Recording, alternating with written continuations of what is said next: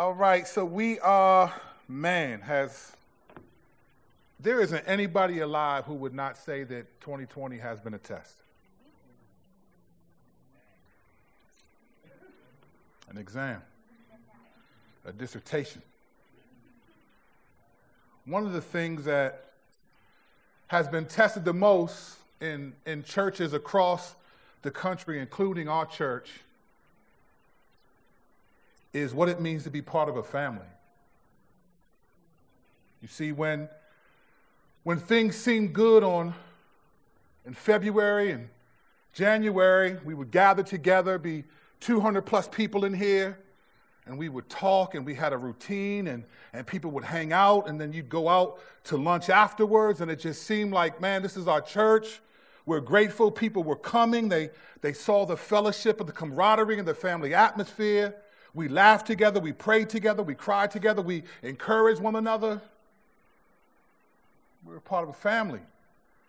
Even people who don't know each other that well, they accept what Jesus said when he said, who are my mother, sister, and brothers? Those who believe in me are my mother, sister, and brothers. They believed in the redefinition of family that Jesus taught, and that's what our church has wonderfully been, as many other churches have. But COVID 2020 has tested us.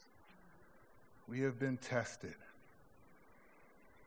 In the last 7 months, Mike and I have heard to varying degrees, different responses to different things. We've heard gratitude for messages that have been taught, things that have been communicated. We're grateful. We've heard, this is hard for me to apply. It's hard to process. Understandable. We've heard, I don't like talking about this issue. I'm not into politics. I don't like talking about race. Why are we discussing this in the church? We've heard, I don't struggle with this issue. I'm not on social media. Why are we discussing these things?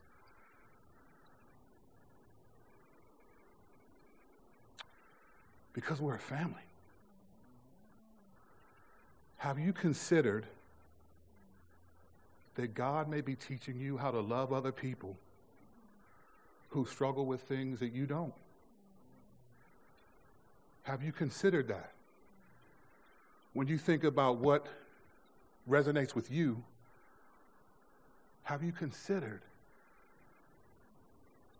that other people may actually need what you don't want?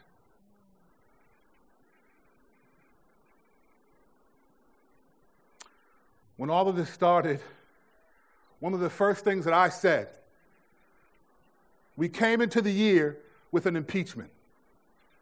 And then shortly after that, Kobe Bryant died. And many of us were just, whether you knew him or not, or liked basketball or not, it was, for some reason, when celebrities die, what seems to be unexpected, it just makes you think about your own death. And then right after his death, within weeks, COVID came. And on Sunday, March 15th, there were 237 people in this room. And I did a message on God's sovereignty that was supposed to prepare us for Romans chapter 9. And I said, before we get to Romans 9, then everyone started laughing. Because people understood that Romans 9, 10, and 11 have some challenging words. I had no idea that that message on God's sovereignty was not preparing us for the book of Romans, but was preparing us for the test of a lifetime. Because the following week, you couldn't have more than 250 people gathered together, and there were 100 people in this room. And we talked about don't live in fear, don't live as a fool, and don't forget one another. The following week, on March 29th, for the next 4 months, there were less than 10 people in here every Sunday.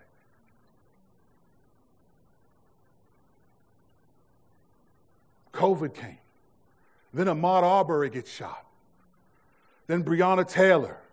And then Amy Cooper threatens to call the police on a man in Central Park who did nothing wrong on Monday. And then on Wednesday, George Floyd. And people just snapped. People snapped. I'm not talking about the church, our church necessarily, but people snapped. You know, we're in America, and we're used to certain privileges. And in fact, the mental health of the nation is largely connected to our ability to do the things that we enjoy, to do things that we want. And when you take that away, when you take away the ability to do what we want, it becomes a disability. People are struggling. All of a sudden, there's a new virus that we don't know if we're going to die or not. We don't know if people we care about are going to die or not. And it became a significant strain. And now we're afraid. We're anxious. We're angry. And for some, the ability to even reason becomes challenging. To put things in perspective.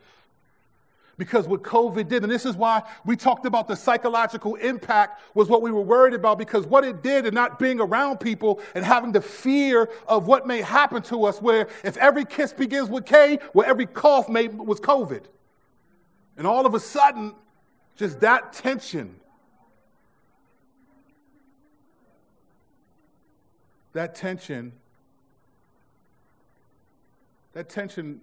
made some of us unintentionally forget that there are people who have concerns that we don't. It made us think about the world according to self. And then as a result of all these things, all of a sudden critiques start to happen. Critiques of America, and people took that personal. People took critiques of America as equal to a lack of love of America. But how so? Some of the critiques weren't even individual. They were national, historical. And people, believers, offended. But when God critiques us, it's not a lack of love, is it? Critique is biblical. I'll be the first to say, for all that America isn't, I still love what America is. This is my country. I've never lived and have no desire to live anywhere else until eternity. But it's unbiblical to think of myself as an American more than a Christian. I will never believe in the spirit of America over the spirit of God. And so as God is critiquing things, then sin starts to get exposed. And we forget that God doesn't expose our sin to show us what we're not. He exposes our sin to show us what he saved us to be. But because we are so affected, our mental health has been disturbed, our ability to do the simple things that we enjoy without fear of any consequences has deadened our sensitivities, that now we're too sensitive. God is exposing, not because he's angry or just that, but to the believer, he's exposing a lovelessness that has been pervasive in our culture. Do you know biblical love is the one thing that separates us from everyone else? Every major religion prays to that God, evangelizes. Non-Christians love their spouses and children, don't cheat on their taxes. Morality by itself doesn't make us uniquely different, but being motivated to love because of God's love for us is so distinctly Christian that God himself says if you're not loving, you're not Christian.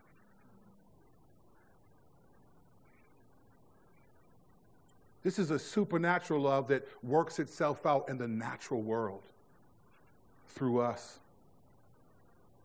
The scripture said, be in the world, not of it.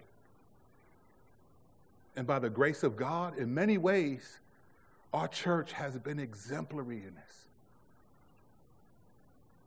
It's why people are drawn to our church. It's why our church is diverse. Our church isn't diverse because of me or Mike. You can hear a good sermon anywhere, if and when we teach them. Our church is diverse because the Lord is doing something in the community and having people desirous of being together who don't have the same things in common, who vote differently, who have different food tastes, who think differently, who have different sin struggles, who have different economic struggles, who have different seasons of life struggles.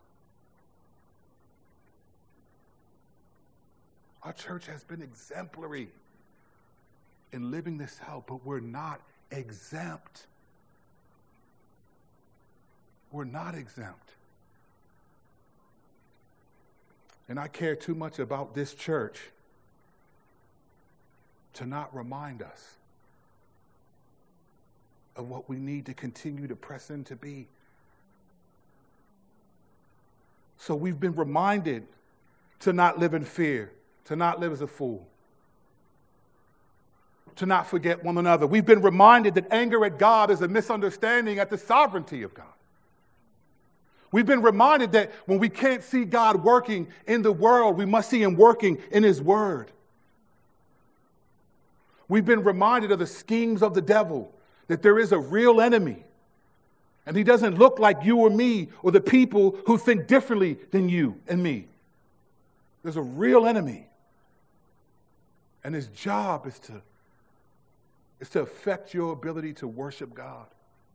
His job is to cause division.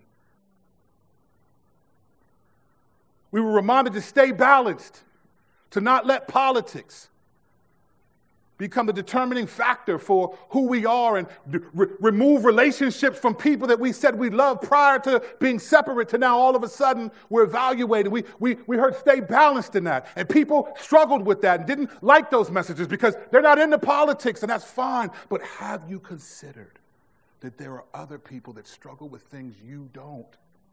Because we're a family. It's not about you.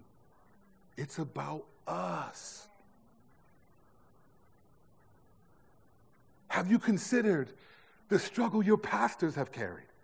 Do you think it's been easy for Mike and I to come in to a church where we see things flourishing and we know our people are struggling, and to call people throughout the week and hear some of the challenges they're facing, to hear from others the different challenges, and to come up each week and try to think, Lord, give us a word to encourage, help us to remind people? Do you think it's been easy for us to come in and have to adjust to doing church a totally different way?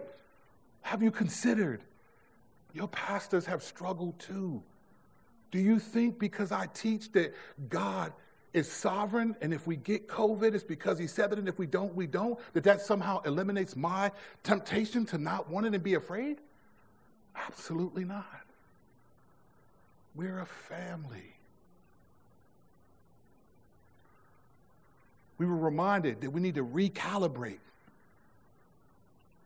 Let's step back and let's 2.0 this thing.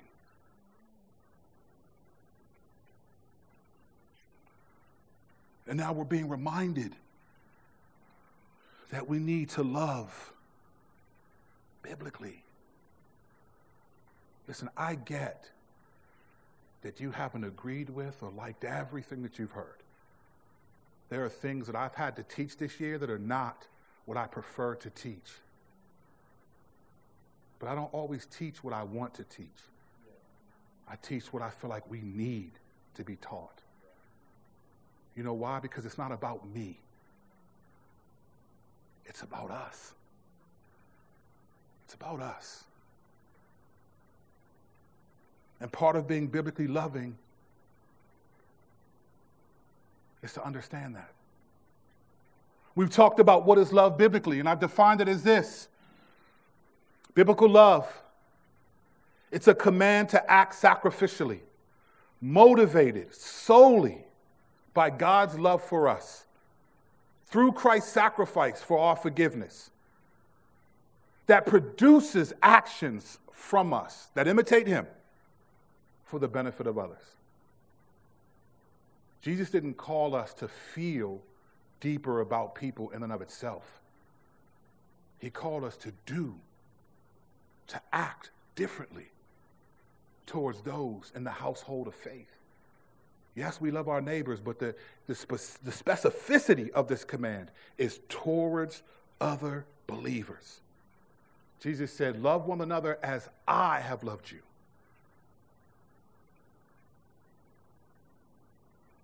We've asked ourselves questions like, what is the action of love required right now?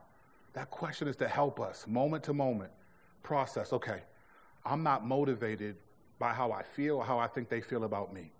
I'm motivated by how God feels about me. So what's the action that I need to take right now to be loving? It doesn't matter how I feel about you.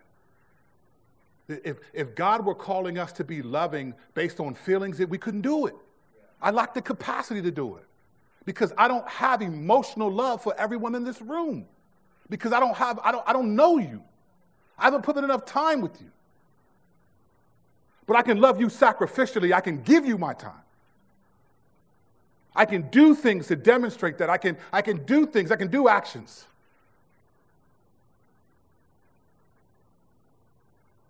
We've heard to ask ourselves the question, how do I want others to treat me? We've heard the question, what opportunities will I have to do good today? These are things we're learning as a family. And while we've been exemplary in many ways, our church, we're not exempt. Last week we talked about when to love, which is when we have opportunity. And we looked at Galatians 7, and we talked about the sowing and reaping, the casting, the scattering of seed, and that the seed will grow something up. And so not to give up doing works that are good, because at the proper time, God will give us the harvest. And it may not be in this life.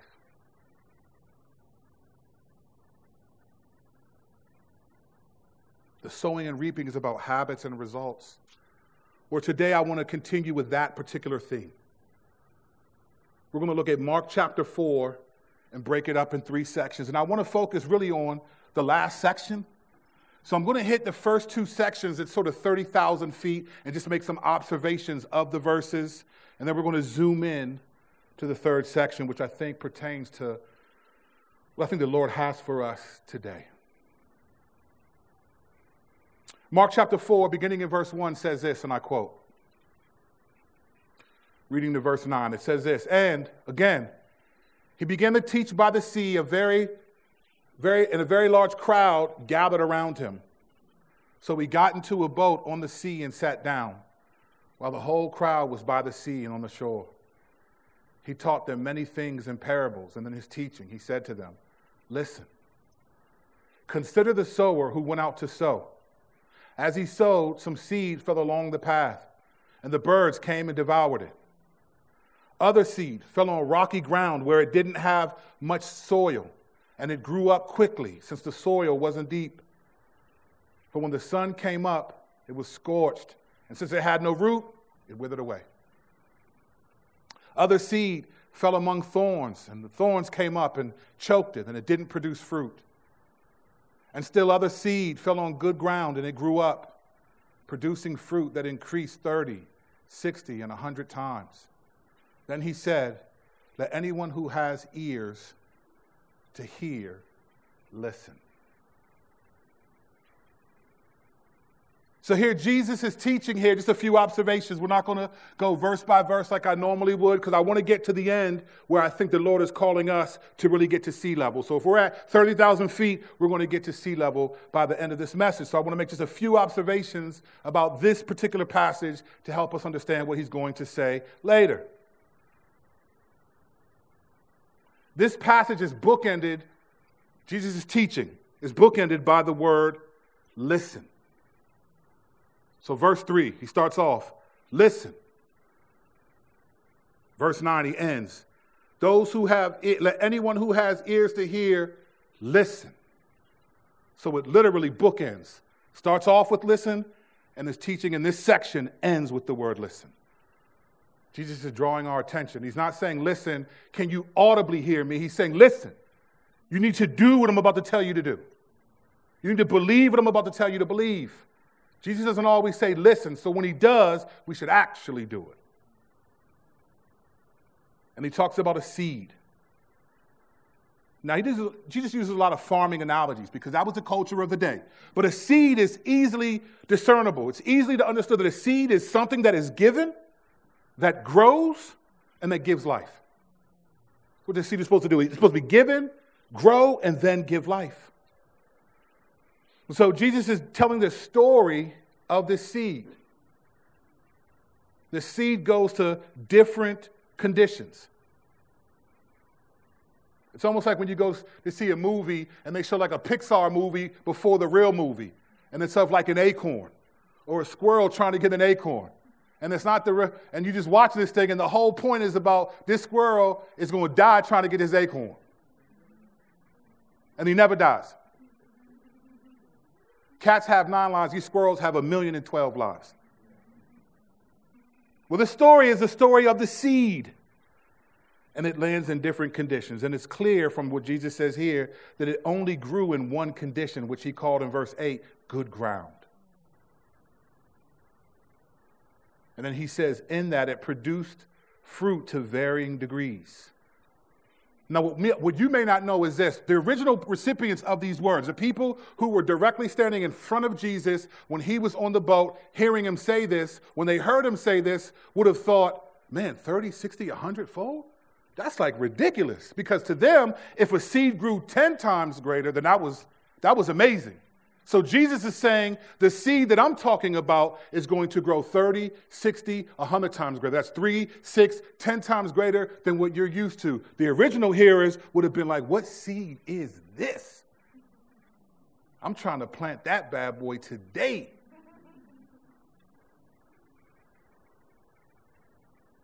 And then Jesus is done with the teaching. And in the second section, we pick it up in verse 10, reading 10 through 13. It says, when he was alone, those around him with the 12, so there were other people with the 12 disciples, and they asked him about the parables. He answered them, the secret of the kingdom of God has been given to you, but to those outside, I mean those who are not you, everything comes in parables, so that they may indeed look and yet not perceive. They may indeed listen and yet not understand. Otherwise, they might turn back and be forgiven. Then he said to them, don't you understand this parable? How then will you understand all of the parables? Let's make a few observations. 30,000 feet still. This is probably one of the most problematic things that Jesus has said. As a matter of fact, many people, many theologians would say that. This is one of the most problematic things that Jesus has said. Because he quotes directly from Isaiah 6, 9, and 10. And he says, look, so that they may indeed look and yet not perceive. They may indeed listen and not understand. Otherwise, they might turn back and be forgiven. Well, isn't that why you came, Jesus? Newsflash. Isn't that why you're here? Doesn't it sound like it's the opposite of what you're trying to accomplish? Now, if I were really, really going in, I'd say things I'm not going to say right now. I will say this, though. The point of the context from Isaiah 6:9, which Jesus is quoting here, is that God's people had hardened their hearts so they could not hear him. So God chose to further harden their hearts. This was a judgment against people who had hardened their hearts. And so God says, I'm going to further judge them. And so Jesus is speaking to people and using this to indicate people have hardened their hearts. And so they're not going to get the straight truth. They got to actually work to understand what's being said. Now, some theologians think that this is God hardens people's hearts so they couldn't understand. And some people think not being able to understand what Jesus said will harden people's hearts. Whichever way you slice it, here's the truth of this passage. The consequences of rejecting God always lead to eventually being rejected by God. The consequences for rejecting him will eventually lead to being rejected by him. I would say more if I were going through this line by line, but let's get to the third section because this is where we're going to camp. Beginning in verse 14. He says this, explaining the parable. Explaining the parable. I will say this before I say that. Verse 13 is critical because he said this, don't you understand this parable? How then will you understand all of the parables? In other words, Jesus is basically saying, if you don't understand this parable, how will you understand all of them? So the key to understanding all of Jesus' parables is that you understand this parable.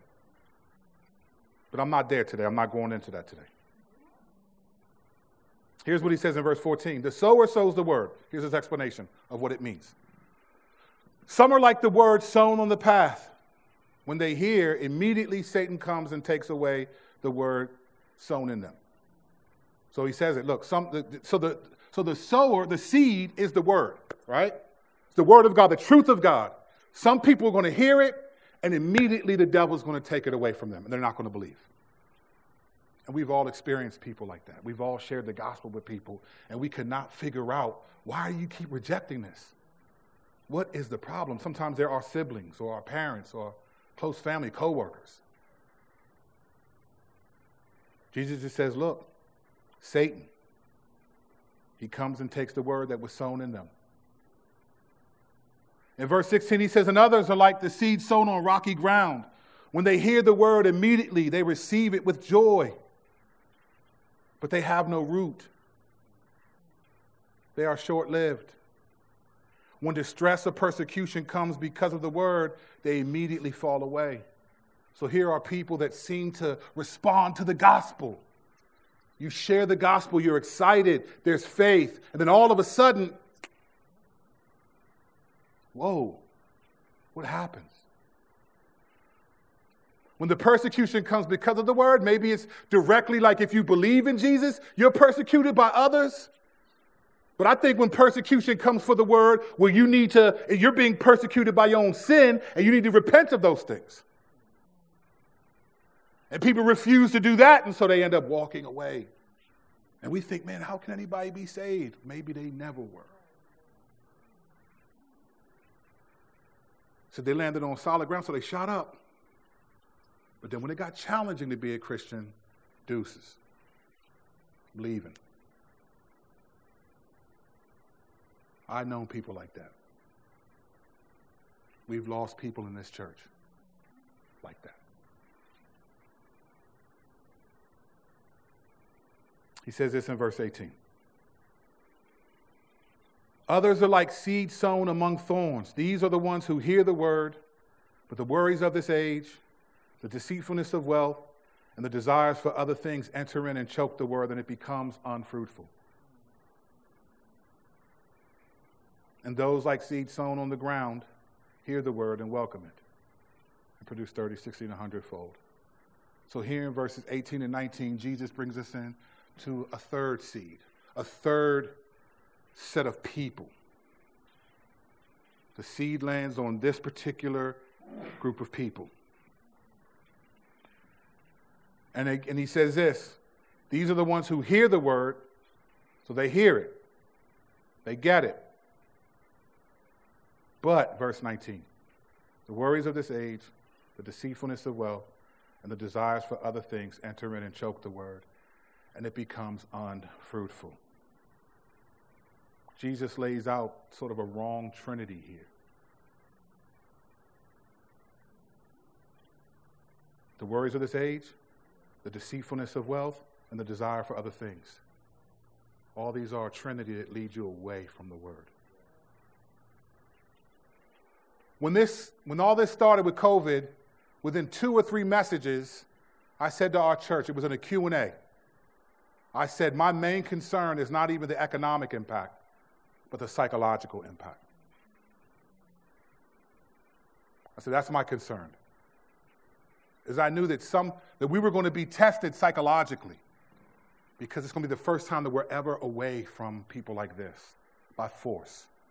It's the first time that we're afraid to go to the grocery store. we're wiping everything down. Every cough is like, which way you coughing? I remember one time I had something in my throat, and I was just like, they were like, you all right, man?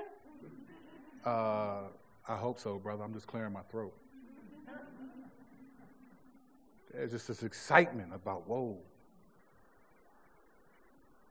You come in and you don't touch people, right?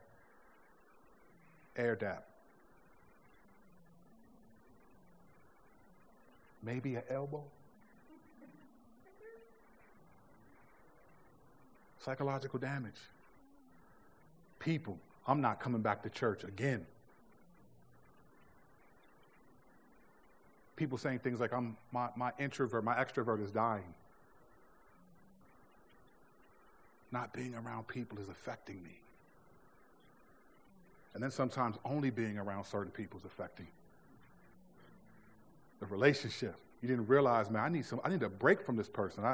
When we used to go to work and then we come back home, it was different. But now we're together, we're working from home all day. You get on my nerves. You need a shower every day.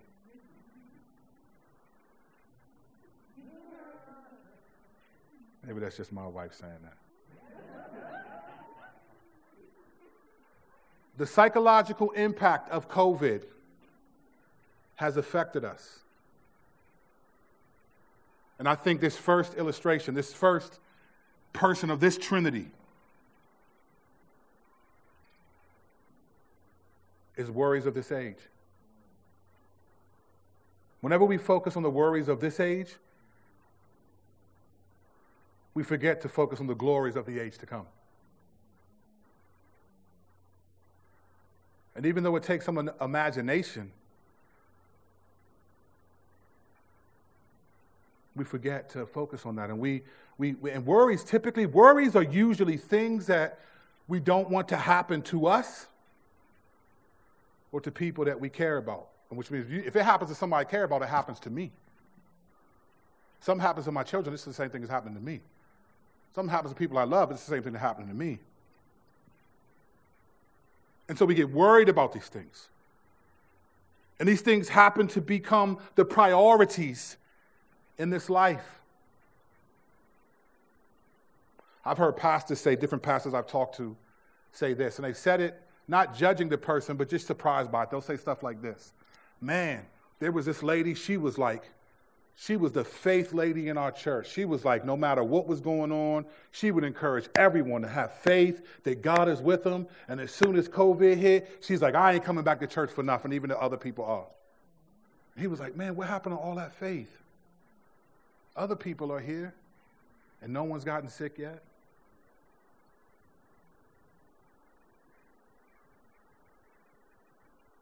The worries of this age take a unique priority in this life, and they distract us from thinking about the age to come. That's why Jesus said, look, don't worry about tomorrow. Let it worry about itself. Because when you're worried about this age, faith is replaced by sight. I just need to see something. Yeah, I trust the Lord, but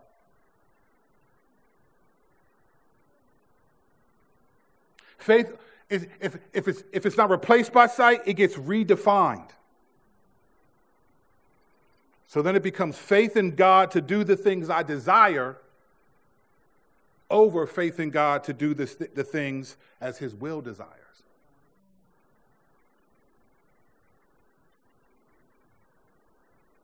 And it becomes the world according to self. And then you start to do the opposite of the very things that we know to be true and that we agreed with. So now you start to live in fear. You start to live as a fool, and you forget one another.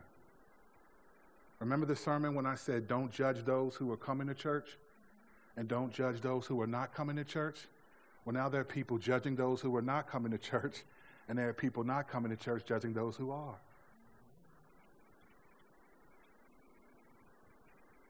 Passive-aggressive on Facebook.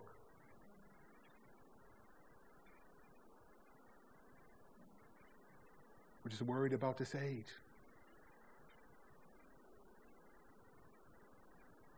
Angry, frustrated, complaining, judgmental. Everything is wrong but the way you see things. Perhaps, maybe, God is trying to teach us to love people who need things that we don't want, or to be patient towards things that we don't struggle with. I personally don't struggle with a lot of anxiety and fear of man, but boy, do a lot of people. So what do? Man, you need to just get over it? Absolutely not. You don't help people from your strengths. You help people from your weakness. You remember the things that you're weak in, and then you realize this person might be there like you are in this area. That's how you take the log out of your eye. You remember that other people have issues too. It's not just about us. It's not just about you. It's about us. We forget about the enemy. We forget that the enemy is someone that we don't see. And we make the enemy people that we do see. Or ideas that we don't like. And that's fine. We all have that. But have you considered that maybe other people care about things that you don't? And that in a church of a couple hundred people, the responsibility of myself and Mike, our leadership team, and anyone in a particular leadership is to care about what everyone is struggling with, not just you.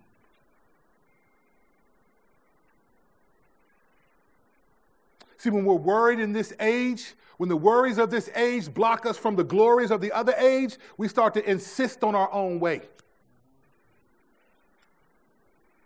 And even though we've been exempted love, exemplary, we're not exempt. The second person of this Trinity that Jesus said is the deceitfulness of wealth. Now, wealth in our country, wealth biblically, what it means by wealth here is an abundance of material possessions and resources. Basically, you have more than what you need. Not that you have more than what you want. We tend to evaluate our wealth by what we want that we don't have. God says, no, evaluate it by what you need that you don't need. Everyone in here is dressed well. Maybe one or two not. But most of us, I'm kidding. Sort of. We're all dressed, have money to eat, and if not, you can ask someone for help. We all pretty much drove here or got driven here by someone else. And if you got a ride here, you probably didn't give no money for gas. You're doing good. Causing conflict, one statement at a time. The deceitfulness of wealth is that you have more than what you need. It may not be more than what you want. And in our country, for most people, wealth is typically established through education. So people work hard to go to college. There's a book called The Meritocracy Trap written by a Yale law professor named Dan Markovitz. And he actually says this is meritocracy. You work hard and you accomplish things. He actually says it's a fallacy. And his point is this, that there are people who have different economic value. So he said the average public school will give about $8,000 to $10,000 per student. But those who were in the elite, he said, will give $75,000 per student. So parents who have a certain degree of income, they have the ability to make sure that their kids get tutored, to understand things, to get tested. And it's not just everyone's on equal ground, but you've invested hundreds of thousands of dollars more into this child. And now colleges are lowering their receive rates. So you acceptance rates. So you got like the University of Chicago 10 years ago accepted 46% of its applicants. Now only 6%. So you got to be the elite of the elite in the education. So if you ever messed up, you ever messed up in 6th grade, they might look at that and be like, sorry. Because there's so much competition to get into these elite schools because they produce finances. I have an article I just saw yesterday that said the 50 richest people in our country are worth more than the 165 million people below them. They have more wealth than 165 million people combined. But many of us, it's education, right? We need a job. And praise God that he gives us those. We do need jobs. Scripture says if you don't work, you don't eat. Scripture says if a believer doesn't provide for his family, he's an unbeliever. There's nothing wrong with that. But the deceitfulness of wealth for us is not necessarily trying to be rich. It's just prioritizing our job over Jesus.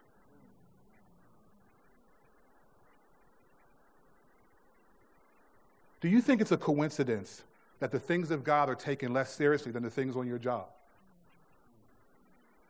Do you think that's a coincidence? That you will not watch church or not go to D group or show up to church late or be ambivalent? Do you think it's a coincidence that you would never do that on your job, but you'll do that in church all the time? And you can blame me or what I taught or what I said or what Mike said or this meeting or that we start late. You can blame whatever you want. But the reality is that you will give more attention, more alert to the material things of this world than some of the spiritual things. Some people will never do the things, will never show up to a meeting, would never miss a meeting that their boss called. Then why is it optional if your pastors call that meeting? That's not coincidental. There's something there. I'm not trying to shame you, because it's not about making every meeting. We never lead like that. But boy, do we notice, though. And we don't always say things.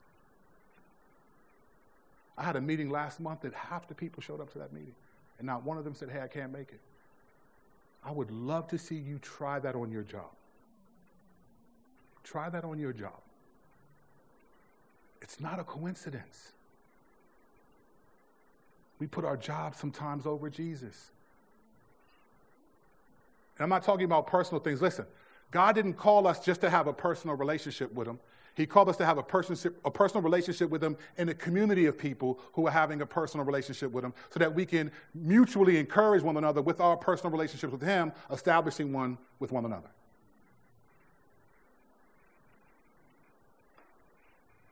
The deceitfulness of wealth is we're alert for the material things, but not for the spiritual things. Man, we'll take further education, we'll get certified, we'll do whatever we can to take this job to make more money, but then we struggle with having a 30-minute quiet time. We struggle with going to a prayer call because it's 7:30 in the morning. But if you have to take a class or to get certified in some way on your job, you will do it. Why? Because it'll make more money, and then I can do this, that, and the third. Be careful. Be careful. I'm not saying don't do it. I'm just saying be careful. That it is not the deceitfulness of wealth that is choking you out. Do you honestly think God cares about how much money you actually make in light of eternity? Maybe God would rather have you reading and praying every day, and he might just bless you anyway. See, we can be diligent for what may give us a raise, but stagnant toward the one who raised. And then when we say this stuff, it's like then we get upset and it's like, oh, that's legalistic, or that's that, or Kurt's saying this or that, or I don't like when they say this or that. Fine, I get it. Maybe I'm wrong, but be careful. Be careful. The deceitfulness of wealth. Why do you think it's called deceitfulness? Because it's subtle. It doesn't say, hey, you're prioritizing your work over the Lord. You're prioritizing your job over Jesus. It doesn't work like that. It makes you think, hey, I'm not doing that. I need to do this, and this will be helpful. I can even give more to the church. I can do all these things, and then all of a sudden, you can't participate in the life of the church. But man, you won't miss a meeting. Not do an assignment at your job. Not do a project that your job told you to do. Do it consistently. See what happens. No one will do that because it's too important. Well, according to the Bible, so is this. It's too important. I'm not asking you to like it. I'm asking you to consider, maybe. Maybe. Maybe you're complaining a little bit too much. Maybe you care about your job and what that brings you a little too much. Maybe. The third person, if you will, this Trinity, Jesus said the desires for other things. Boy, is that an exhaustive list.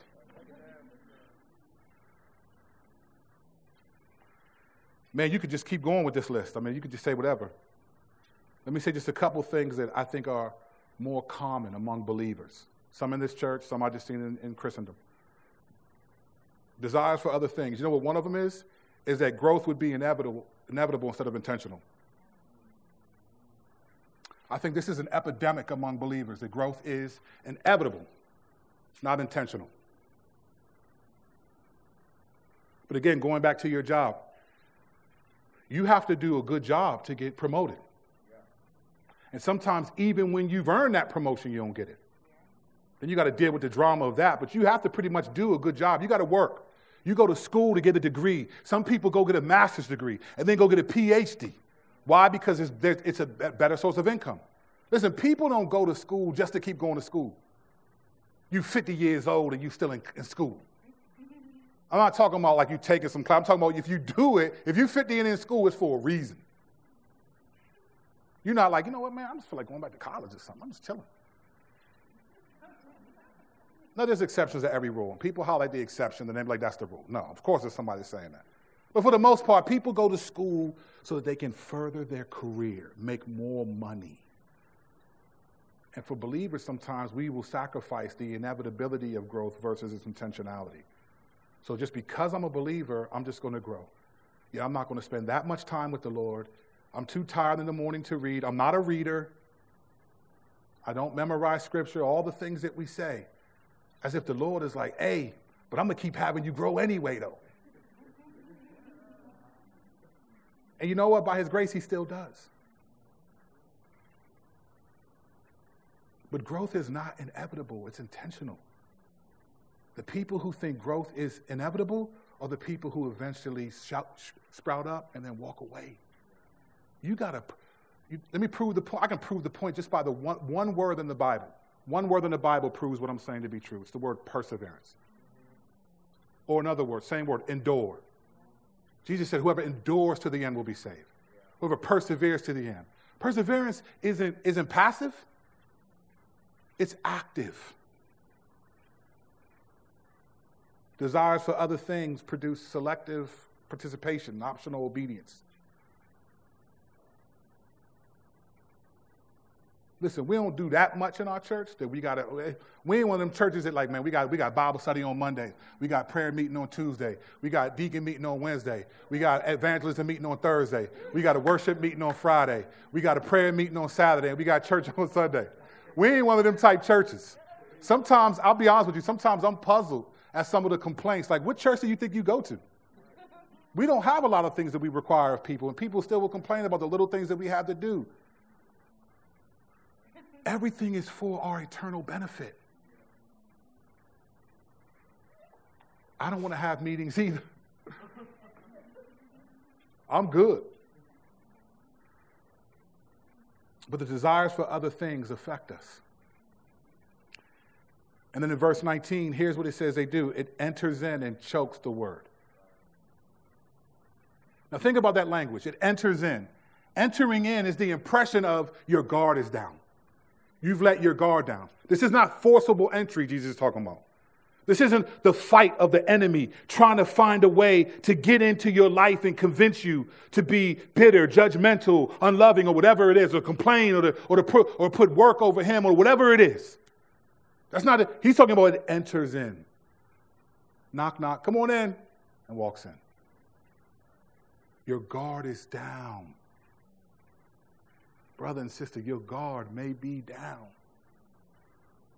Maybe not. But it may be down. And he says, if that thing enters in, it's going to choke the word that you have in you. all of a sudden now it's just difficult to pray. I don't have a desire to read. I can't even stay awake in church. Let me cook breakfast and let me work on this thing for work while I'm listening to the sermon. Let me be distracted. Let me be on my iPad and on my phone. Let me be replying to this text. Let me do all these things while the word is being preached, while I'm supposed to be singing. For the one time a week where my attention should be fully God, let me do a couple of other things while I'm supposed to be paying attention to God, and then wonder why I'm not getting anything from the sermon or from the reading because I'm not investing in those things, because my desires for other things have allowed the enemy to walk in and start choking out the word, and we don't even see it. We don't see it. And now the problem is somebody else. I don't like this book. I don't like this message. I don't like this. I don't like that. Maybe.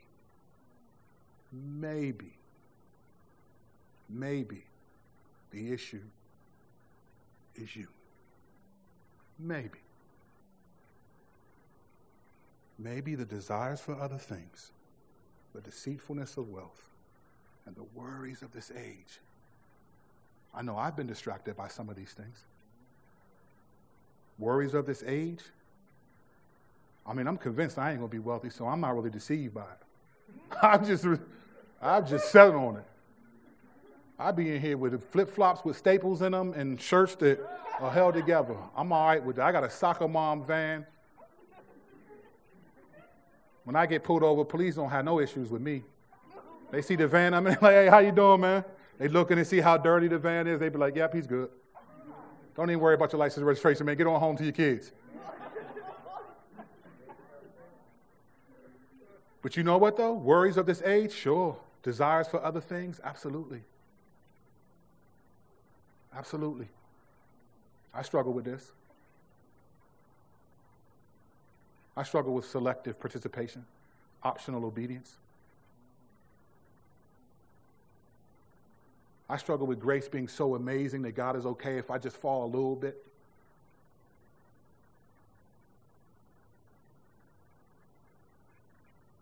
I struggle with worrying about things, worrying about how my mom's doing, how people are doing, how my wife and kids are doing, how you all are doing. People are asking me to come out and travel, and I'm like, nah. My wife was like, nah, don't travel yet. Want me to come out and speak? I'm like, nah, can we do it through Zoom? Going on a retreat with a couple pastors and some big dogs from Acts 29, November 1st through the 4th. Driving down to Virginia somewhere. Oh, man, I don't really want to go. What if I get pulled over? Virginia, I don't like Virginia as much. Virginia is a little stricter. All that stuff. We're all prone to it. I never preached to you coming on the mount with 2 stone tablets, but don't think I ain't going to say something. Because we all are prone to the possibility of this third seed. But by the grace of God, there's one more seed in verse 20. And those like seed sown on good ground, hear the word, welcome it, and produce fruit, 30, 60, and 100 times what was sown.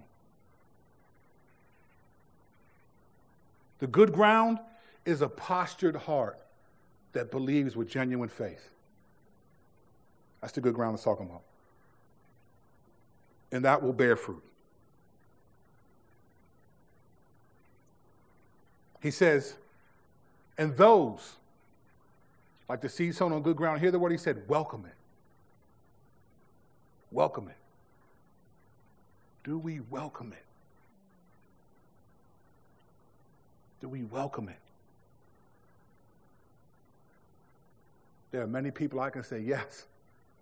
Yes. Praise God. But we're not exempt. You see the contrast between the deceitfulness of wealth and that wrong trinity that comes in and chokes the word, it enters in. See the contrast? It enters in that one. It enters in. But in this one, Jesus said is welcomed in. So it's one thing to have your guard down and some sneak in. The good ground says, now come in. Come in. And there are many in our church, many in this room, who are producing fruit 30, 60, 100-fold. We must not put our guard down. Some of us are slowly letting our guard down. Listen, whenever the problem is everything else, it's probably you. This is a general rule of thumb. What's beautiful about this analogy and this particular seed that by the grace of God, many of us are bearing fruit in is I love that he gives varying degrees of growth. 30-fold is still growing. 60-fold is still growth. Not everyone's fruit is going to look the same, you see? So somebody might struggle with anxiety that you don't, but they're bearing fruit. They love Jesus. Someone may struggle with lust or anger, and you don't. Someone may struggle with fear of who wins the presidency, and you don't. Someone may struggle with being on social media too much, and you don't.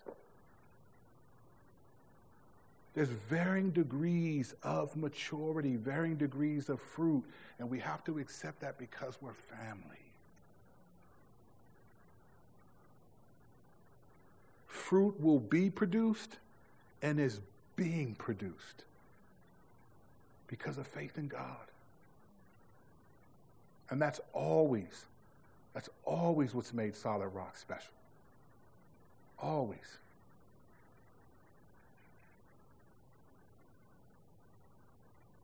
Listen, I used to say this phrase all the time. I haven't said this in a long time. I used to say this phrase. I used to say about our church. This is what I said. People would ask us about our church all the time. I'd do interviews or preach somewhere, and people would ask about our church. And I would just say, our church is not impressive, but we're not impressed either. There's something impressive about us. But we're not impressed with what either. You're not going to just come in and just, this is the rock. This is Solid Rock, baby. You can't just come in here and say anything. You got people to come in here and think they're going to change the world, and it's like, man, first learn how to change a diaper. Work in children's ministry.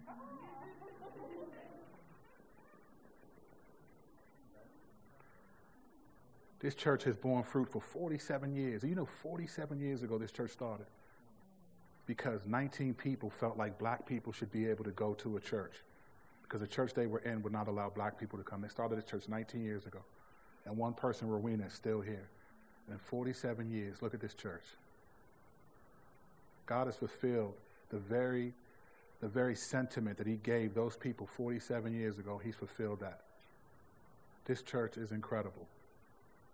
I've never been more proud and more attached to a people. But that comes with a cost because I have a responsibility. I can't just boast about what we do. I have to warn what we shouldn't do, what we could become.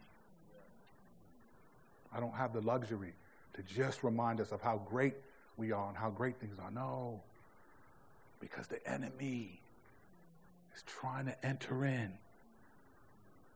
and choke out the grace that's in our church.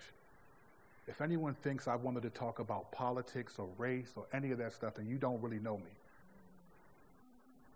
But if I think that's going to enter in and choke out the relationships that have been established in this church, you best believe I'm going to be on it. I have no desire to do another political message, but let that affect our church. I'll be right back up here with a red, white, and blue suit on. Shirt. I ain't wearing no suit. Looking like Biggie in old 95 wearing a suit. Oh.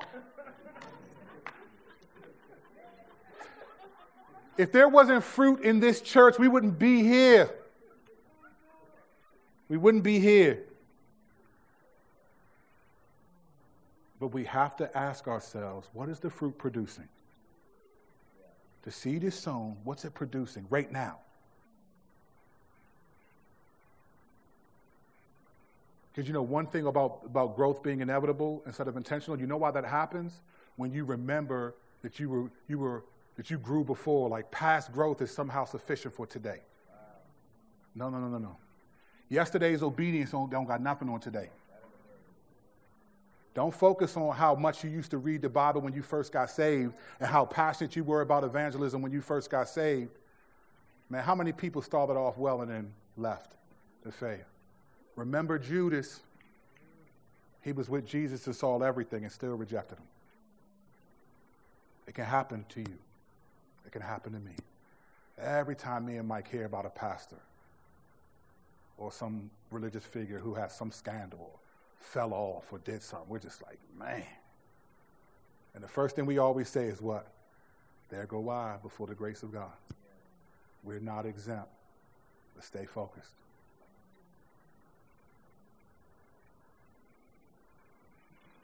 Now, some people have said, I don't know what this looks like practically, how to do this. I can't really answer that because then it becomes a checklist of things that Kurt says it should look like. And then if you do these things, it's like, I'm good. If you don't do those things, you're discouraged. I can't answer that fully, but we will get into, in the next coming weeks, some more practicals.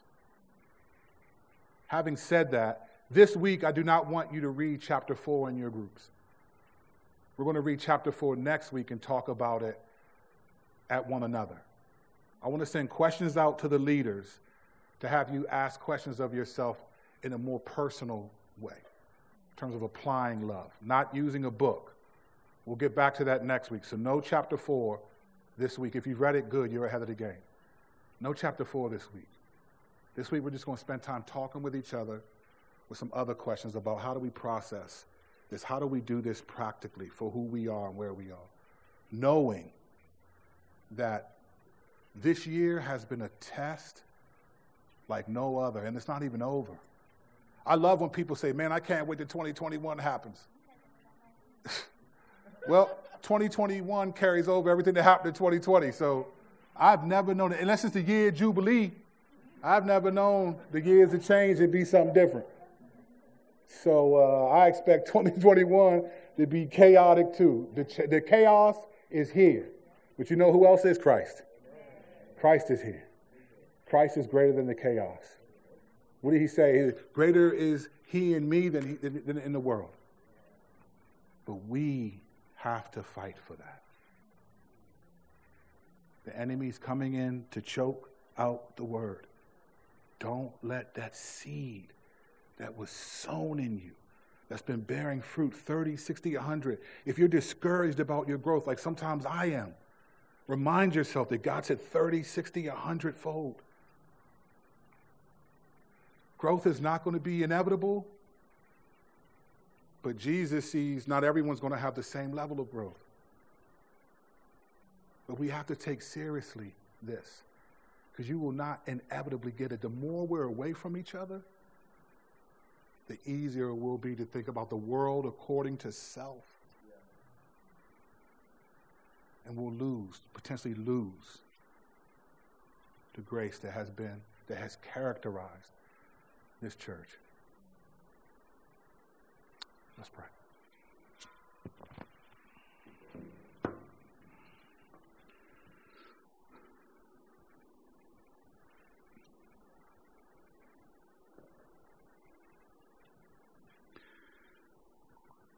Father, you have sovereignly called us to live in this moment.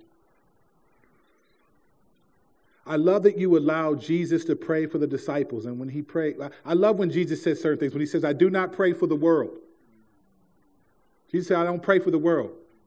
I don't even pray that you take them out of the world. But I pray that you would use them in the world. You're not taking us out of the world, but you're using us in the world. But our world looks different this year, and you know this, Lord. It looks different. It's more digital. It's less physical. We've been challenged in our faith in ways that we hadn't expected. Ways that I thought our church would overcome easily have been challenged to some degree. Not fully,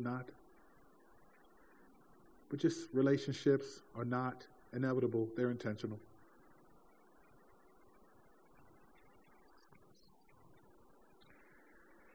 And you've called us to something greater.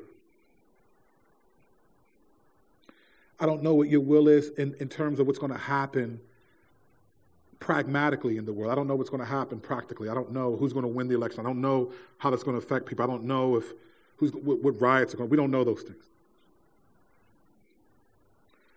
What I do know is you've given me a responsibility, as well as Mike and others, to care for this church and the people in this church. And you've given me a responsibility to some degree to influence other people outside of this church, all of which I take very seriously, but not more than this church. Father, you know I'm trying. I'm not the greatest at anything, but I want to be faithful to some things, not all things. I pray that you'd help me to communicate in a way that blesses, that encourages, that strengthens. But I pray that you would soften the hearts and ears of those who are, to some degree, have their own issues. Help us welcome the word. Continue to welcome, for we've already welcomed it in our hearts. You've given us your grace. You've given us faith to believe in you. We're here because of that. This church stands because of that. Despite this pandemic, we're still logging in and seeing people. If not, some people I haven't seen since March 15th. But some people I get to see through a screen. It's not the same, but it's something. But I pray, Lord, that you would help us to as you are clearly showing the church in particular, the lovelessness that has been pervasive in our church history in America. It's just easy to be critical, sinful, and judgmental of other people, and to somehow think that you're pleased by that, especially other believers. Father, I pray that you'd help us to take seriously,